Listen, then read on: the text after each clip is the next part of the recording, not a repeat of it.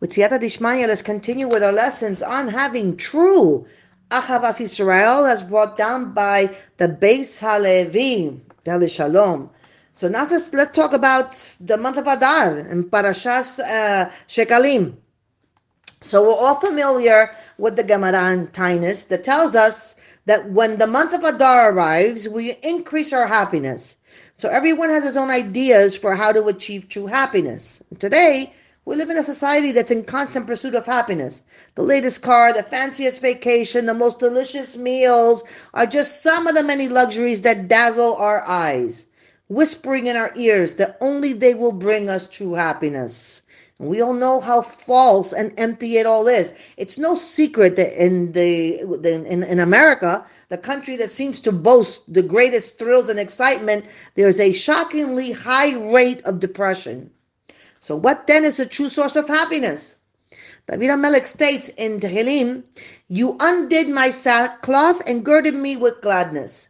And simply this means that you removed my mourning and sadness and made me happy. So however, perhaps this can be understood differently. A man came to a rabbi and said, "Baruch Hashem, I have a family, successful business, and friends. I have everything going for me, but I'm not happy.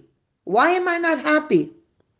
And the rabbi cited this verse and said, although this literally means sackcloth, it can also mean pouch, as in a money pouch.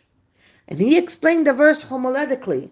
Open your money pouch, give to others, and you will be girded with happiness.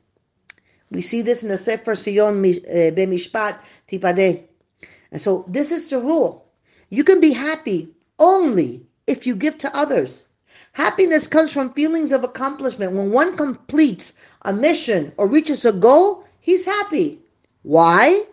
Because he feels accomplished. And there's no greater feeling of accomplishment than giving to and helping others. The more you rid yourself of our self-centered needs and focus on those around you, the happier you're going to be. As Adar approaches, we should work on increasing our simcha, increasing our happiness. And this is why, explains the Sefer Emes, that we read the Parashah of Shekalim to start off the season of simcha.